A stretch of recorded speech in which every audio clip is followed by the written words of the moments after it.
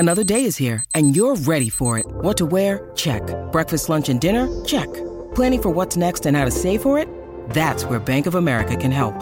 For your financial to-dos, Bank of America has experts ready to help get you closer to your goals. Get started at one of our local financial centers or 24/7 in our mobile banking app. Find a location near you at bankofamerica.com/talktous. What would you like the power to do? Mobile banking requires downloading the app and is only available for select devices. Message and data rates may apply. Bank of America NA, member FDIC. It's now time for the Giddy Up Punters Club with Adam White. Oh, Whitey, it's your favourite time of the year. We've got the AFL preliminary finals, and then, of course, we've got the Brownlow on Monday. When are we doing this podcast? That's a good question. When do you want to do it? Well, I tried to ring the other day and you didn't answer. So I'll do this podcast when you're available. I will work around you. Okay, well, I've got all the stuff done now, so we're ready to go whenever you want to do it. All right, then we'll do it tomorrow then. Okay, sounds good. I'll get a little bit of a hint what you think might happen with the Brownlow medal as well, but we'll go into more depth with the Giddy Up Punters Club podcast. But this week, who's a better chance? GWS to defeat Collingwood or Carlton to defeat Brisbane if there is an upset this weekend? Oh, I certainly think the Giants are a very big chance of beating Collingwood. I can't see how Carlton can beat the Lions up at the Gabba. Brisbane would have to choke for Carlton to win, and that's just by virtue of the fact that Brisbane have been unbeaten at the Gabba this year and pretty much untouched at the Gabba all year. I don't think there's been really any game where you thought they were going to lose up there. And they've only met once this year, Brisbane and Carlton, and that was at Marvel Stadium, and Brisbane won that game fairly comfortably by about, I think it was about 26 points.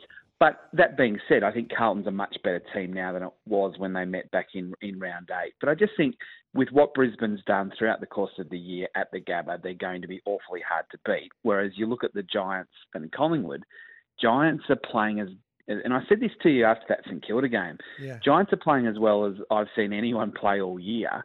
And the test was whether they could do it in consecutive weeks on the road, and they did against Port Adelaide. So they come back to the MCG where they would have got so much confidence after the way they played against St Kilda, thinking that they're a big chance of beating Collingwood. Now, when they met back in round 9, Collingwood beat the Giants by 75 points. So that's the recent record.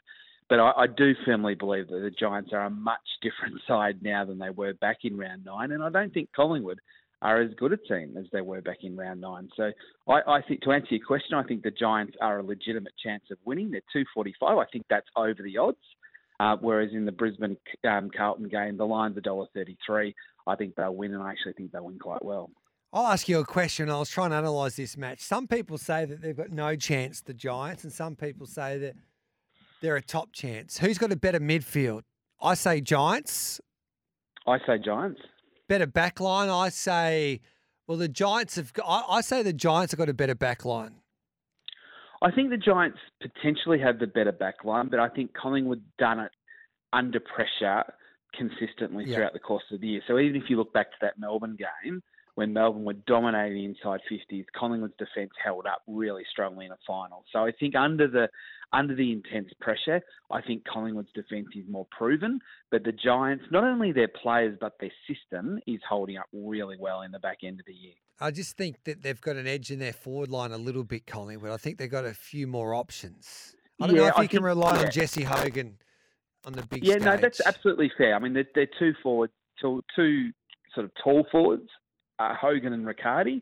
So there's definitely an element of doubt over whether they can do it in another big game. You know, they've been good through the first 2 finals, but again, they've got to do it a third time against such a good defence. But it's their smalls and their mediums that are dangerous. And you know, Toby Green's the obvious one you put in that medium category. But Daniels and Bedford have become really good players for them in the second half of the year as well. So I think to answer your overall question, I don't think there's too much between them. Yep. Whether Collingwood's big game experience will help them at the MCG home ground, they know what it's like to play in front of 90,000 people. I think that has to carry some advantage for the Magpies. But looking at it purely from a betting point of view, 245 the Giants, the line 10.5. The bet that I really like in this game is the Giants to score over 78.5 points at $1.90. Now, in each of their last 6 games, they've scored 85 points plus, and they're really, putting scoreboard pressure on. They're trying to score to put pressure on the opposition. And I think, that bet there, if the weather's okay, which I think it's going to be on Friday night, over 78.5 points for the Giants to score. That means they don't have to win.